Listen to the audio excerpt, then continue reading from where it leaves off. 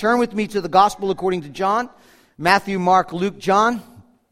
Fourth account of one gospel. His name is Jesus, and we're in John chapter 20. We've been studying this book verse by verse, chapter by chapter since 1947, and now we are almost closed.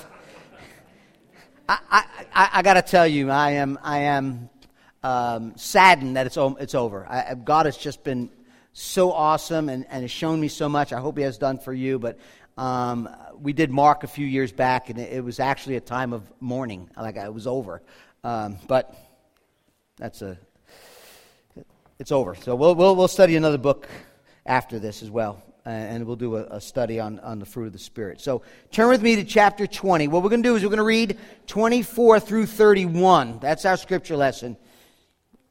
The Gospel according to John, chapter 20.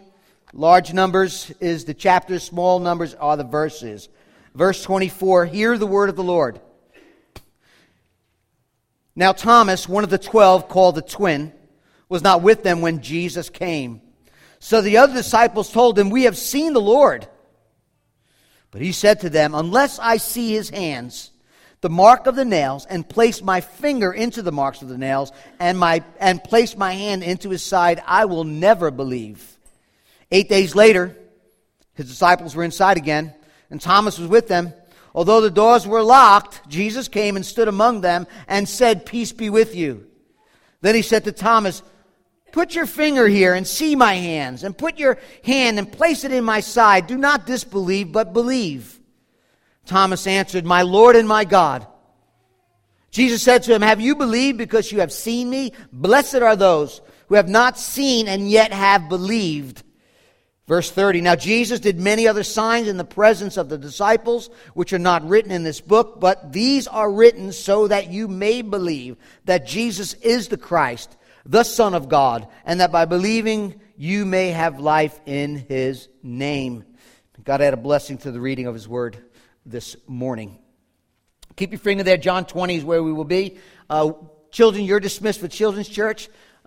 Teachers, children, wonderful ministry here at King's, and just bless the teachers and how they serve our kids week after week. And as you know, there's an opening there. It's an opportunity to really serve the Lord in a great way, and teaching children, man, let them hear in the gospel, coming alongside parents and helping them to understand the goodness and the greatness of our God. So really consider stepping up and helping out on that ministry.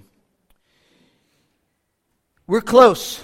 We're close to the end of this glorious account of the perfect life, the sinless life, the atoning death, the vicarious death and resurrection of the Lord Jesus Christ. And in these 7 verses that we're in this morning, in a very real way, they're not only a conclusion of the narrative, but it concludes it in a beautiful and magnificent way. It shows us and it illustrates in many ways the entire book of John and what the entire gospel account is all about.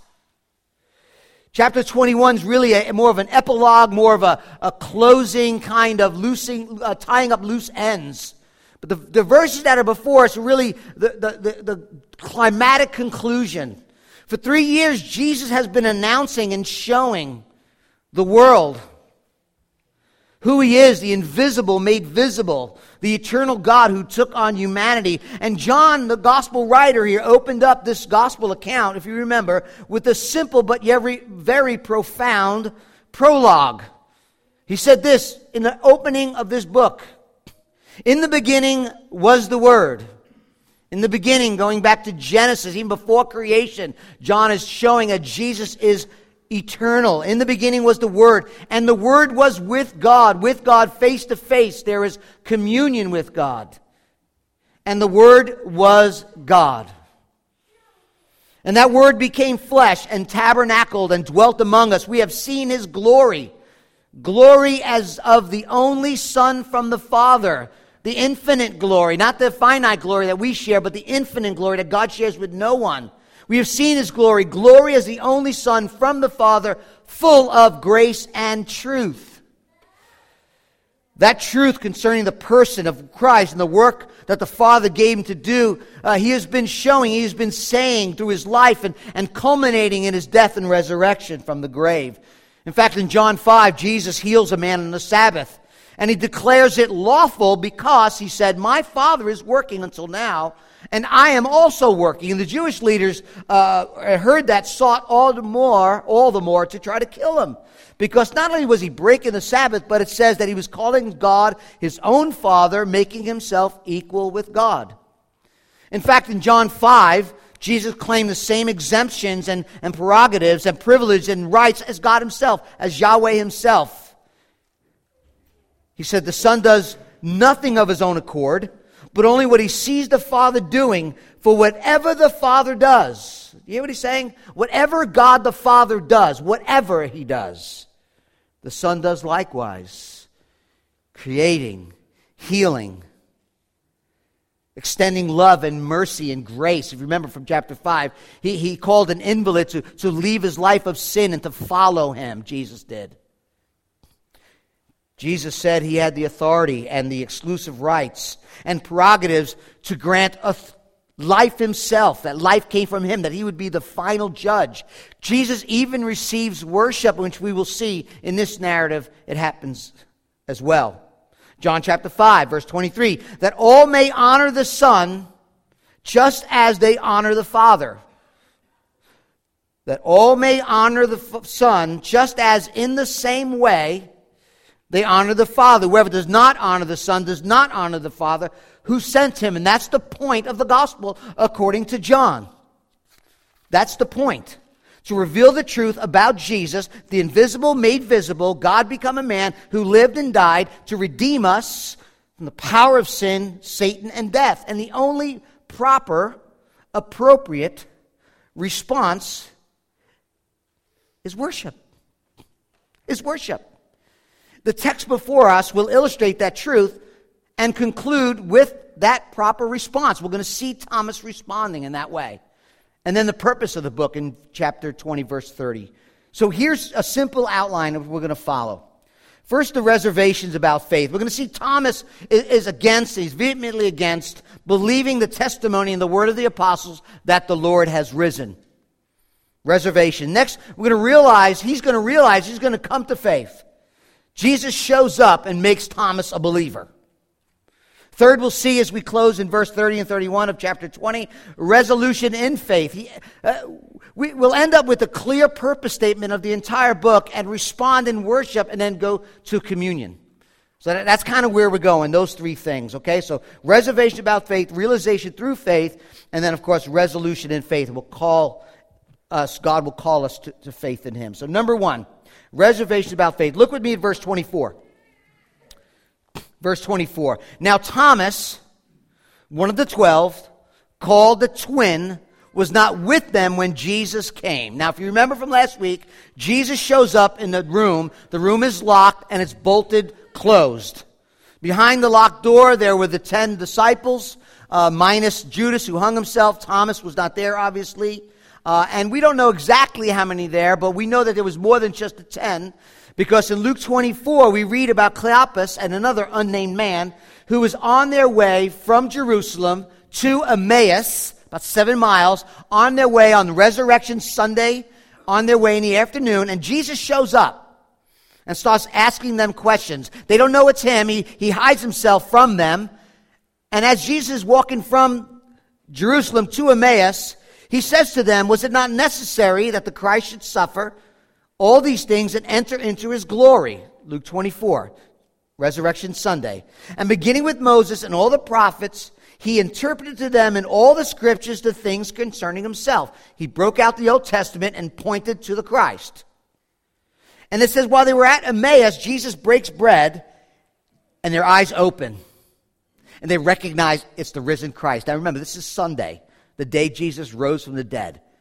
They are like, our hearts burned within us, and then Jesus vanishes, right? He's gone. It's getting later in the afternoon, and they said, we got to get back to Jerusalem. And that Sunday, before sundown, they beeline it back to Jerusalem. And where do they go? Behind the locked doors with the disciples, so we know they were there. And they're telling them everything that happened. And they're locked up. They're in the room. It's bolted. They have fear. The religious authorities are going to be looking for them. Remember, it's Sunday morning. Jesus rose.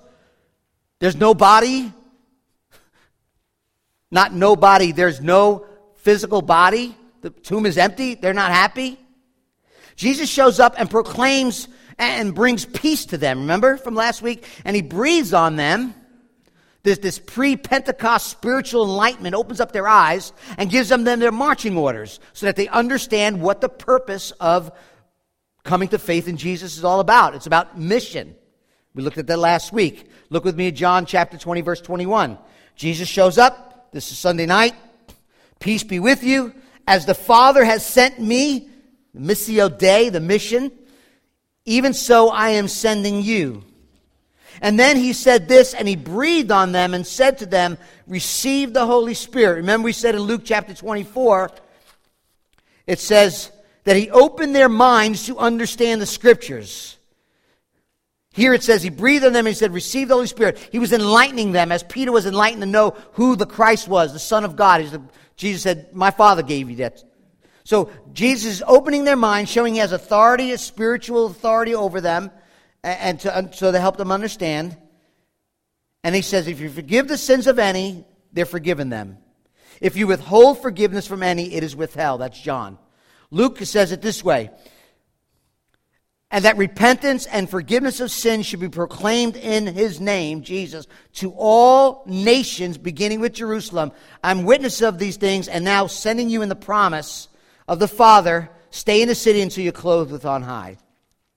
So Jesus announces to them this new covenant of forgiveness that his followers now have given responsibility, obligation to declare to people how their sins can be forgiven. We said no one has the authority to forgive sins but God alone, but God has given his people, the church, this responsibility, obligation to say if you receive the Lord Jesus Christ, if you trust the work that he did on the cross for your sins, your sins are forgiven. They've been nailed to the cross. They went into the tomb. But if you reject Christ, we have the right and authority to say your sins are not forgiven. You'll die in your sins. Repent. Trust in Christ. That's the authority and obligation we have as a church. Now, we don't go inside everybody's heart and decide who's saved and who's not saved, but our job is to proclaim forgiveness of sins in the gospel. If you reject it, you reject the gospel. You're dying in your sins. But unfortunately, Thomas wasn't there. Right? Thomas missed that sermon. Time that's important to come to church, right? He missed that sermon. He wasn't there. He got the memo, but he got the word from everybody else, and he did not hear that from the Master himself. He was not present. We're not told why he wasn't there on Resurrection Sunday, but in the good providence of God and in his absence and subsequent coming to faith, what we have now in Scripture is one of the greatest Christological, Christ-centered, Christ-exaltation confession in all of the New Testament. So who's Thomas? What do we know about Thomas? Well, we know he was one of the 12 apostles. He was one that's been selected and chosen by Jesus himself. Apostle, capital A, there's only 12. And given the authority to go and preach the gospel and given the authority of Christ as Christ sent them out into the world. He's called the twin. Some of you might have the word Didymus. It's the same thing as a Greek equivalent of the Hebrew word Thomas, which means twin. He had a twin. He's been dubbed as, what do we know him mostly as? Doubting Thomas, right? You know what? I think he got a bum rap. And that nickname stuck with him, man. I mean, everyone knows Doubting Thomas. In fact, think of it this way. If Thomas wasn't so curious, that type of questioning things, he's probably asking questions that it was on everybody else's mind, but he had the guts to actually go, I got a question. Right? In fact, if he did not have the guts to speak up, you know what would not be in our Bibles? This verse. I am the way and the truth and the life. No one comes to the Father except through me. That was given to Thomas because he asked the Lord, we don't know the way. Show us the way out. We don't know what you're talking about. Where are we going? He was a guy that wanted to know for himself. And we have that beautiful verse of Scripture because of Thomas. Look at verse 25. So the other disciples told him, we have seen the Lord. Imperfect Greek verb, continuously. They kept telling him. For 8 days, I'm sure, we've seen the Lord, Thomas. Yeah, okay. When I see it, I'll know. Thomas, I'm telling you, we have seen the Lord. We have seen the Lord. We have seen the Lord over and over.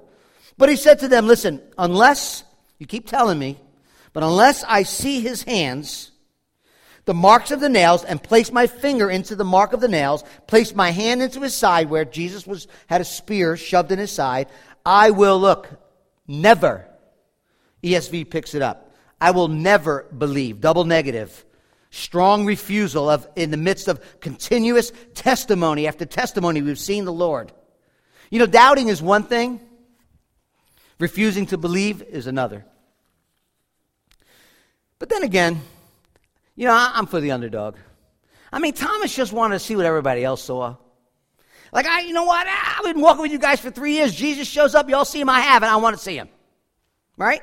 Nothing any really more than what they want. He just kept saying, I want to see the Lord. I want to see the Lord. That's a good lesson for us, right? Never stop giving testimony. There's a lot of skeptics, but you know what? Just keep talking about Jesus. I understand the scriptures, don't throw your pearls before swine. You have to be careful. But you know what? They just kept telling them, Jesus is alive, Jesus is alive, Jesus is good.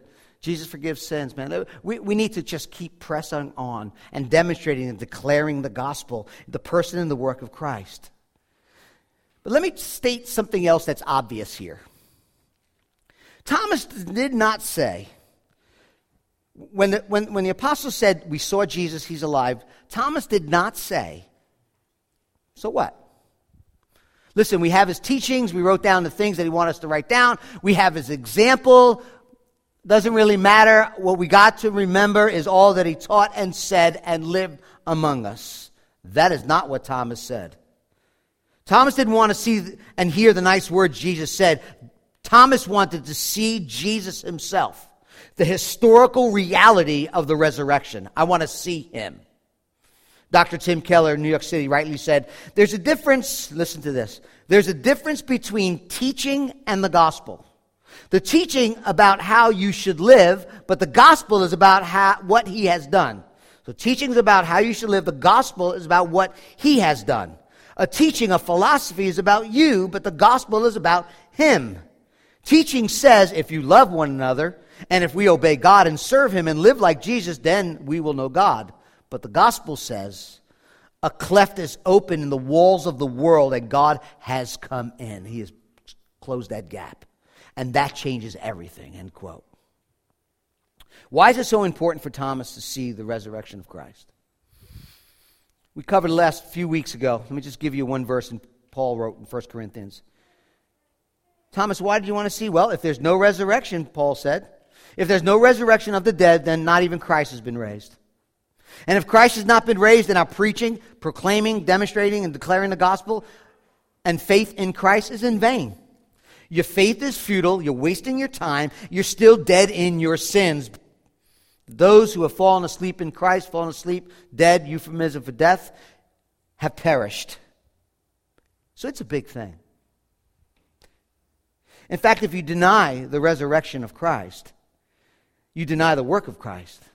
If you deny the resurrection of Christ, you deny the work of Christ who satisfied the justice of God with his sacrifice for sin when he offered himself up on the cross.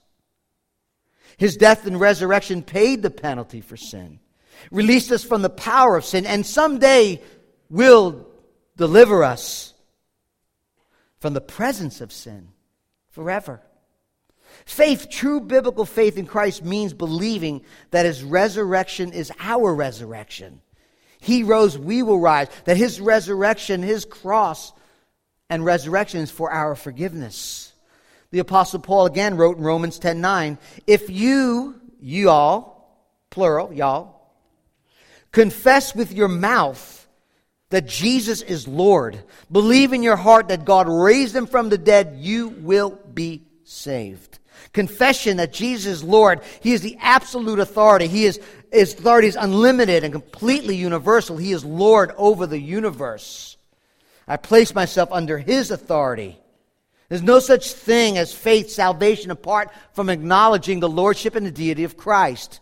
Now, we're not talking, and please hear this, we're not talking about wavering in your faith. We're not talking about disobedience and sinning. We all sin and fall short of the glory of God. But one thing we do know, and I know, is I'm not Lord, He is.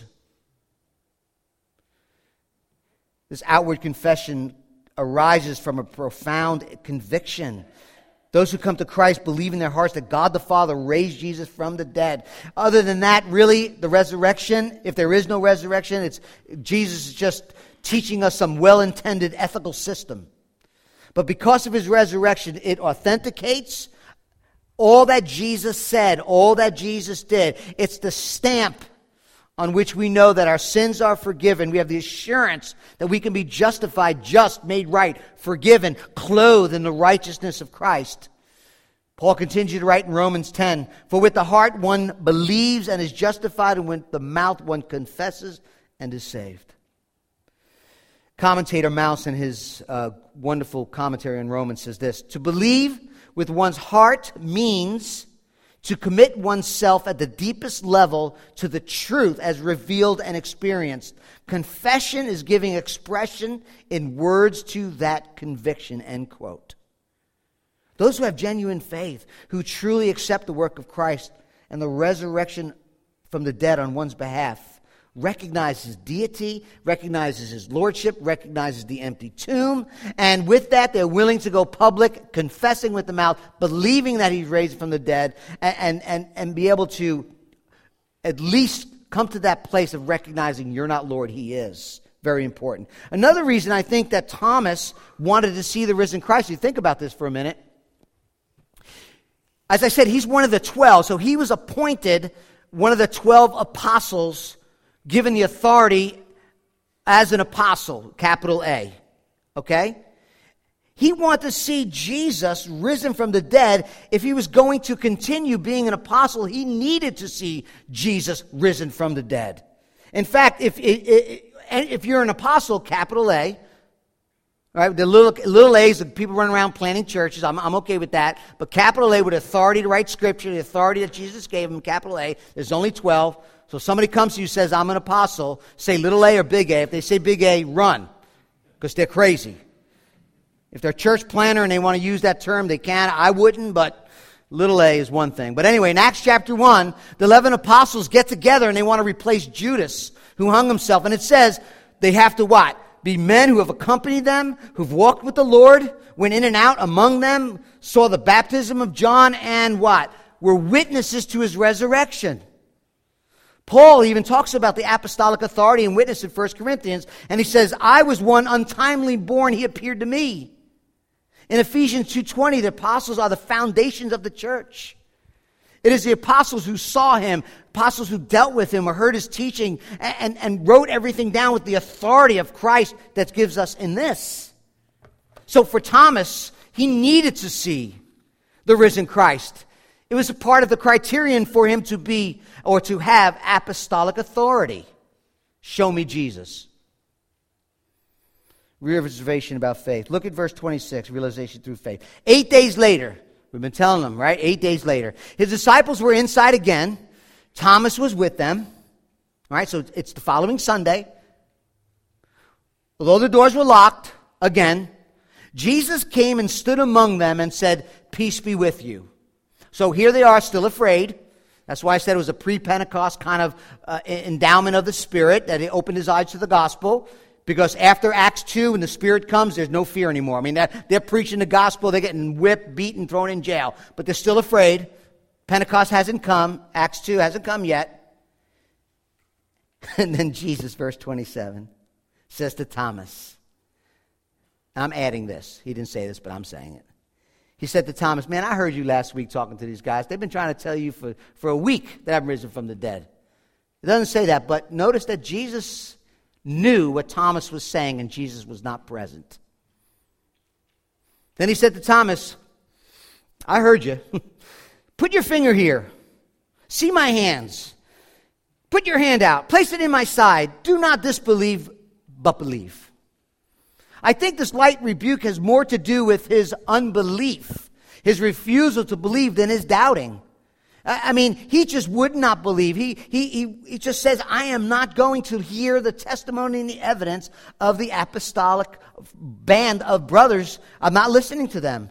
Like us, but he was told about the resurrection. He was continually told about the resurrection. Like us, we do not need to see the risen Christ because we have evidence, we have witness of the testimony of the risen Christ, of those who saw him. But what does Jesus do? Jesus comes to him anyway. Jesus comes to him and loves him and shows him. You know what? If you look at the text closely, it doesn't say that it doesn't say that Thomas actually put his fingers in his side. You notice that? Put your fingers here, see my side, see my hands. And what does it say? Verse 28. My Lord and my God. There's no mention, and most commentators point that out, there's no mention that he actually pressed into the Lord's side. I think it was all just enough to see Christ risen was all Thomas needed. And then he answers, my Lord and my God. Do you see the bookends? Do you see chapter 1 prologue and chapter 20 verse 29 or 28? Do you see the confession, the point of the prologue? It's a full circle. In the beginning was the Word, and the Word was with God, and the Word was God. Lord, God. Thomas says, my Lord and my God. 20 chapters later, we get there. I'm glad we do. And listen, don't let a Jehovah's Witness or a Mormon or any other cult that doesn't believe in the deity of Christ tell you that when you open up that verse and they say, oh, you know what? It was just a OMG. 21st century idiom 2,000 years ago. And they say this. I'm not making this up. I know it sounds crazy, but it's true. They're saying, Thomas was like, oh my God. Listen, that is such poor eisegesis, which means reading into the text, rather than let the text speak for itself, to exegete the passage. It is such a poor interpretation of historical facts. Do you realize that a Jew would never, ever, ever use a slang like 21st century America in those days with God's name? Never. That doesn't come out of their lips 2,000 years ago. Absolutely ridiculous. Thomas responded as he would to see a man who was dead rise with a glorious resurrection body, and that's all he needed to see. And now we have this language of adoring worship. It's that simple.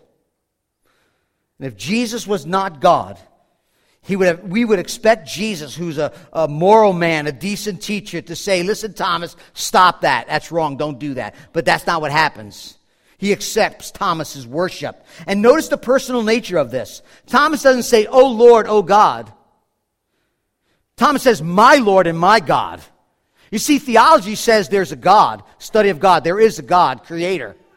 Personal testimony, personal relationship says my God, my Lord and my God. You see the difference? It's both propositional and personal. And look at verse 29. Jesus said to him, have you believed because you have seen me? Have you believed because you've seen me, Thomas? The answer is yes. I believe now that I've seen you. But Thomas, what's interesting about Thomas is Thomas took his doubts straight to the source. Thomas said, you know what? I'm not believing this. I want to see him. Lord, if you're real, make yourself known. I want to see his hands. And you know, there's a difference between doubting and being skeptical because you want to remain in control of your own life and not bow your knee to God. And a doubt that's honest and says, you know what? If you're real, Lord, I want to know. See, Thomas was doubting, but he took his doubts to the source and asked God, reveal yourself to me. And you know, when we do that, God will give you the gift of faith. He will reveal himself to you. But if you're saying, you know what, I don't know if I believe this Christianity stuff. I'm not sure if I believe this whole thing. And you're just looking for a way to run your own life, be your own Lord, your own Savior. God will not come. Faith comes when the heart of a human being comes into contact with the divine living being, and then he receives the gift of faith. Have you seen Jesus this way? Have you seen Jesus through the eyes of faith? Blessed are thou, he says. It's a beatitude, by the way. Blessed. We know from Matthew 5 with the Beatitudes. Blessed are those who have not seen and yet have believed. That includes us, family. That includes us who believe in Christ since his ascension. It includes you and me, and we believe in the Lord Jesus Christ through the apostolic testimony. And Jesus says you're blessed for that. We get to see him through the eyes of faith. As the Spirit of God convicts us of our sin, we realize we rightly deserve judgment. Our eyes are open to the good news that Jesus came into the world, died and redeemed us to forgive us through faith by grace. And Jesus is pronouncing a blessing on those who believe in the apostolic witness. When I got up this morning, I don't know about you, one of the first things I do, especially in the summertime, is I hit my app for the Yankees. Did they win last night? I can't stay up too late. And whatever is on there, it's either yeah or go to recap, right? So, there are a lot of things that you and I believe. We read newspapers, we read about hockey games, baseball, football. Maybe there's a raging fire or a tornado that ripped through a town. We're talking about historical events. Let's exclude political silliness, just like historical events. Tornadoes and fires and sporting events and scores.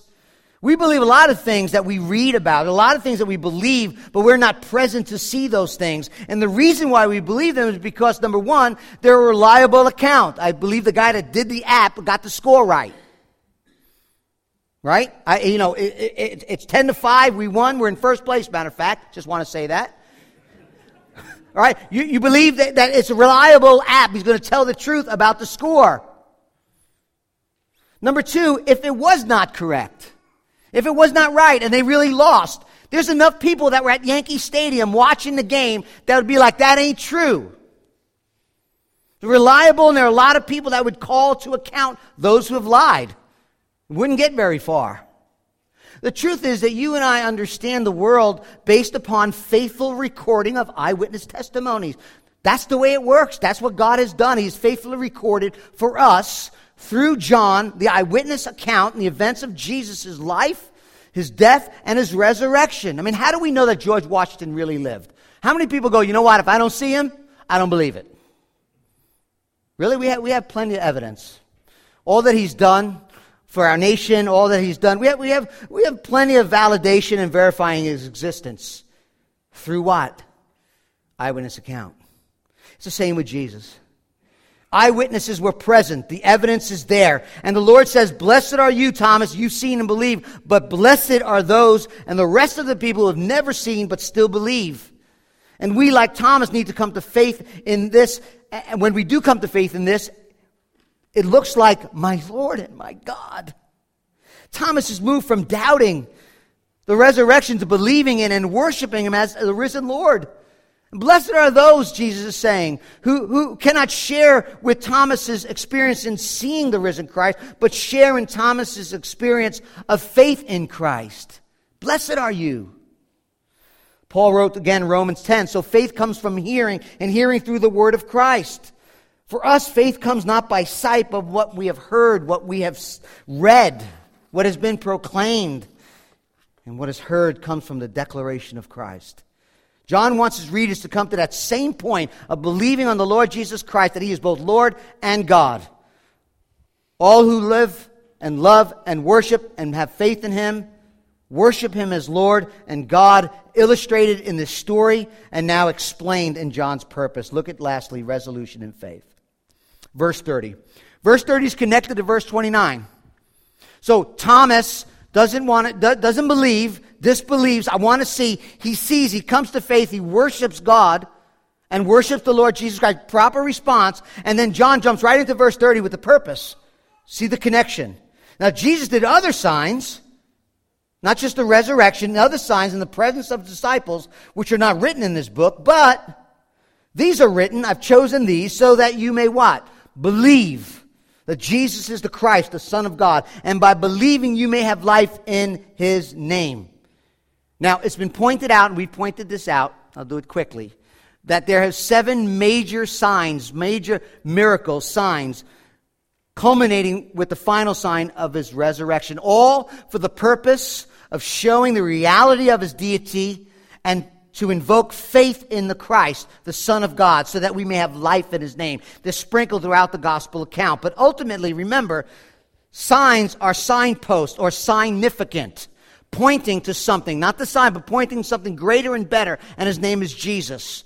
You remember in chapter 2, the first sign miracle was when Jesus turned water into wine. And it actually says in chapter 2, verse 11, this was the first sign Jesus did at Cana in Galilee and manifested his glory, and his disciples believed in him. You see this creative power of God on display. The second miracle, remember in chapter 4, healing of the official son. He, in God's grace and his mercy, he hears about this boy. The father comes to him, and his son is dying, and Jesus says, go to the official. Your son will live. That very hour he was healed, and his entire household comes to faith in Jesus Christ. And it says, now this is the second sign, chapter 4, verse 54, that Jesus did. See, John is tracking these miracles, these signs, pointing to Jesus. First, he had power, creative power. Now we have power over illness. The third sign is the pool of Bethsaida. Remember in chapter 5. Superstition was the invalids would get into the water when an angel came down. It was superstitious. It wasn't real.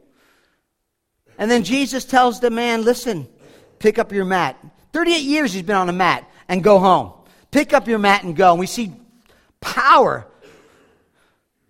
to restore, to wholeness, power over disabilities, power over creation, power over illness. Fourth sign was the feeding of 5,000. Remember? John 6, little boy, five loaves and 2 fish. Multiplies it, feeds probably up to 15,000 with food left over. It's my kind of meal, food left over. Creative power of God again on display, power over nature. Signpost 5, he's walking on water. They're rowing in this boat. Remember the disciple, and they're freaking out. And Jesus just comes and walks on the water. Power over nature, power over creation, power over illness. Number 6, the man born blind, you remember? From birth. Jesus says, go wash your eyes. Put some mud in his eyes, go wash. He comes back, he's what? He could see. Divine power over blindness. And the 7th miracle, if you remember, John 11. Lazarus in the grave 4 days. His body's decaying. And Jesus says, come out. Listen, power over death, power over blindness, power over nature, illness, power to create. And what we need to see, and I want you to see this morning as we conclude, that the greatest demonstration, the greatest sign, the greatest significance has been Jesus' own death, burial, and resurrection. He said, I lay down my life, no one's taking it from me. I lay it down, no one's taking it from me. I have the authority to lay it down, I have the authority to take it up. Do you believe that he's the Christ? The Son of the living God. The word Christ, Christos in the Greek, Messiah, Hebrew. In the Old Testament, they used to anoint people with oil. And that's what Messiah means. Christ means the anointed one. And they would anoint them with oil. It would be a sign that someone has been given authority. Oil would be poured over their head, or they would anoint them. They did it for kings. They did it for priests. They did it for prophets in the Old Testament. Symbolic anointing that God has chosen and consecrated that person for a special duty. A king to rule over God's people in the Old Testament. A priest to mediate and to minister to God's people. A king, a priest, and a prophet to preach the word, to proclaim the word of God to the people. Jesus Christ, listen, is the perfect fulfillment of each and every role. He is the true and better and complete king, prophet, and priest. He's been divinely chosen, anointed, Spirit-empowered. He is the true and better priest. He mediated, ministered to the people by his own blood, shed on the cross, dying in our place. The wall of sin has been torn down by our ultimate and great high priest. He is the true and better prophet. He not only speaks the word of God, he is the word who became flesh and dwelt among us. He perfectly revealed the Father. He is the embodiment of truth. He is the true and better and perfect King who can conquer and free us from the enemy of death and sin and Satan, a king to reign and to rule and to defeat the enemies of our souls. He is the Christ. He's also the Son of God, the unique Son of God, of the same nature from all eternity, all sharing the attributes of deity. Jesus himself said over and over, John 8, I have no sin. John 14, if you see me, you see the Father. John 8 again, before Abraham was, I am. The divine name spoken by God to Moses, he takes on himself. I am who I am, the uncreated, uncaused, self-existent one, eternal. And John is saying, and I want you to hear me, John is saying in chapter 20, verse 30 and 31 is, listen, you've been reading and studying my gospel account for some time now. Have you come to the end and understand and grasp the purpose of my book? Do you truly believe? There's a man by the name of Ken Davis. He wrote this in his book, and you know what? I meant to look up. I don't remember what book he wrote it in. He gives an illustration what it means to truly believe, and I want you to listen to the illustration and we'll close. He said this, in college, I was asked to prepare a lesson to teach my speech class. We were to be graded on our creativity and ability to drive home a point in a memorable way. The title of my talk, he says, was The Law of the Pendulum. I spent 20 minutes carefully teaching the physical principle that governs a swinging pendulum. The law of the pendulum, he said, is the pendulum can never return to a point higher than the point from which it was released because of friction and gravity. When the pendulum returns, it will fall short of its original release point. Each time it swings, it makes less and less of an arc until it finally rests, which is a state of equilibrium, where all forces acting on the pendulum are equal. 20 minutes. So then he takes a 3-foot string, a child's toy, top, right, and secured it to the blackboard with a thumbtack, he says. I pulled the top and made a mark by the blackboard. Every time it swung, I would put the mark on the blackboard. It took less than a minute, he says, for the top of the swing to come to a rest. So it was swinging and it kind of came to a rest. He said, when I finished the demonstration, the marking on the blackboard proved my thesis. He was correct. So I asked how many people in the room, it's a college class, believed the law of the pendulum was true. He says, all my classmates raised their hand, and so did the teacher. He started to walk to the front of the room thinking the class was over. In reality, it had just begun. Hanging from the steel ceiling in the beams, in the middle of the room, was a large, crude, but functional pendulum, a 250-pound piece of metal, right, tied to 4 strands of 500-pound test parachute cord. He said, then I invited the instructor to climb up on the table and sit in a chair with his back of his head against the cement wall. I then brought the 250 pounds of metal up to his nose. Holding the pendulum just an inch away from his nose, I once explained the law of the pendulum that he had applauded just minutes ago. He said to the teacher, if the law of the pendulum is true, then when I release this mass of metal, it will swing across the room and return short of the releasing point. Your nose will be just fine. After that, he said he looked at him in his eye and he said, sir, do you believe, this is the teacher, do you believe this is true? He said there was a long pause. Huge beads of sweat formed in his upper lip. And then weakly he nodded and whispered, yes. I released the pendulum. It made a swishing sound as it arced across the room. At the far end of its swing, it paused and momentarily and then started back. I never saw a man move so fast in my life. He literally dived from the table, skillfully stepping around the still swinging pendulum. And then I said to the class, does he believe in the law of the pendulum? And the students unanimously answered, no. True biblical faith in the Lord Jesus Christ is when we intentionally abandon ourselves, completely trust. Not running, but trusting, not in ourselves, not in our good works, but trusting in Jesus Christ, his death and resurrection from the grave to rescue us from our sin and the debt we owe to God. He took the wrath so that we can have freedom. He took the wrath and judgment so that we can be rescued, forgiven, brought into the family of God. This saving faith includes repentance, is turning from sin, and commitment and submission not jumping off that chair, to the Lord Jesus Christ in complete trust. So the question is, have you resolved this morning to believe that Jesus is the Christ? He is the Son of God. Is He your Lord and your God? Do you have life in His name? Where are we? This communion table is about Jesus. So it's a time in which we can be strengthened in our faith. We can grow in our faith. We can rest in our faith. We can trust Christ in our faith. It's not what we do, it's what He's already done. He died. The bread is symbolic of His body that was broken. The cup, symbolic of the blood that was shed for us. Are you trusting in that alone? Do you have no righteousness of your own? Do you have no moral aptitude of your own? Are you trusting solely in the work of Christ? If you'd have, then the table's for you. The band's going to play. We're going to confess our sins quietly in your seat, repent of our sins, and then celebrate the Lord's Supper together. And that He died for you and rose from you. If you're not a Christian, just sit and pray. We want to talk to you. We love you. We're glad you're here. This table is for those who have trusted the Lord Jesus Christ. Father, thank you for the kindness and mercy you've shown to us in the gospel. Father, thank you for the account that we see in the proper response of worship. And God, as we go to communion, as we reflect on your work for us, Lord Jesus, dying in our place, rising from the dead, Father, we pray that Christ would be known to us, that we would trust Him completely. Spirit of God, open our hearts.